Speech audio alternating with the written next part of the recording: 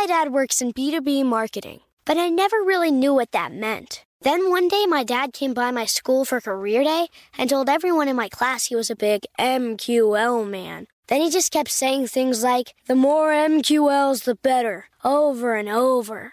My friends still laugh at me to this day.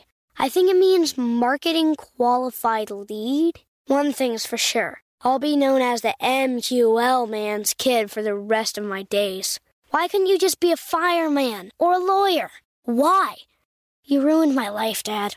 Not everyone gets B2B, but LinkedIn has the people who do. And with ads on LinkedIn, you'll be able to reach people based on job title, industry, likelihood to buy, and more. Start converting your B2B audience into high-quality leads today. We'll even give you a $100 credit on your next ad campaign. Go to linkedin.com/customer to claim your credit. That's linkedin.com/customer. Terms and conditions apply. LinkedIn, the place to be, to be. Welcome to Before Breakfast, a production of iHeartRadio. Good morning. This is Laura. Welcome to the Before Breakfast podcast. Today's tip is to make a plan to follow up. So often, people take an initial silence or non-committal answer as a no. And sometimes it is a no. But sometimes it isn't, which is why it pays to follow up. Let's picture this scenario. You're reaching out to someone that a friend suggested you meet.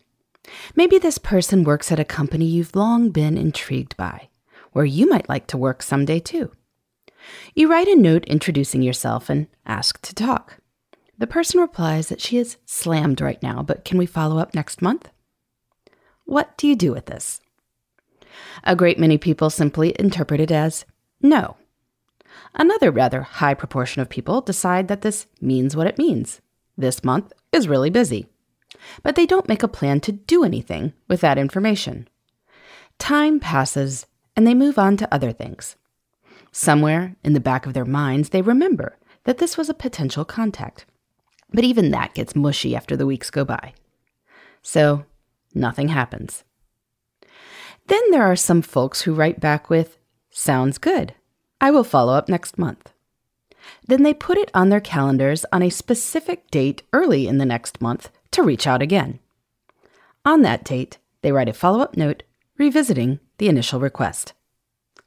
Which approach do you think is more effective? Following up doesn't always yield results, but it's far more likely to yield results than doing nothing. I mean, let's face it. Someone you reached out to is probably not going to remember to follow up with you. It's up to you to make it happen. So it's up to you to have a system to make it happen. This really doesn't need to be that complicated. If you ask and someone suggests a better time for following up, take them at their word. Next week means sending a follow-up note next Monday. Next month means sending a follow-up note on the first workday of the following month. Next year means the first workday of the new year. Now, I will admit that anyone punting you off to the next year might not be a completely great prospect, but you never know. Maybe they had tons of business last year and none this year. Maybe this person is now in need of help themselves, help you might be able to offer, in addition to whatever you are asking from them. There is no harm done by sending a follow-up note. Sending a dozen notes to a person can bend into the realm of being uncomfortable for everyone. But 2 or 3 doesn't cross into that category at all. And often people do just get busy. We all go through times when we are overcommitted or our work cycles are at their peak. An accountant might want to talk with you about the neighborhood committee, but not on March 15th. Follow up in late April when she tells you she is emerging from busy season, and you are far more likely to get a yes. Do you have any great stories from having a system for following up? If so, I'd love to hear about them. You can reach me at laura@lauravanderkam.com. In the meantime, this is Laura. Thanks for listening.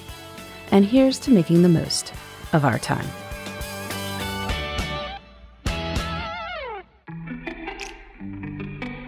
Hey everybody, I'd love to hear from you. You can send me your tips, your questions, or anything else. Just connect with me on Twitter, Facebook, and Instagram at Before Breakfast Pod. That's BE, the number 4, then breakfast, POD. You can also shoot me an email at beforebreakfastpodcast@iheartmedia.com. That Before Breakfast is spelled out with all the letters. Thanks so much. I look forward to staying in touch.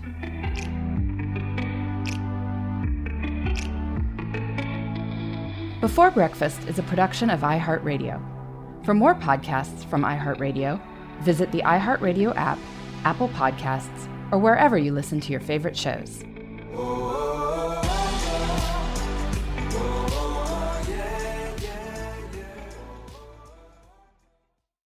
Hey listeners, I know you love mornings. And with nearly 300 beaches in Puerto Rico, each one is a reason to wake up early and catch a picture-perfect sunrise. Puerto Rico has nearly 300 miles of coastline, and the island's diverse geography offers everything from secluded coves with white sand and crystalline water to stunning black sand beaches and beaches perfect for water sports. No passport required for U.S. citizens and permanent residents. Learn more and plan your trip at discoverpuertorico.com.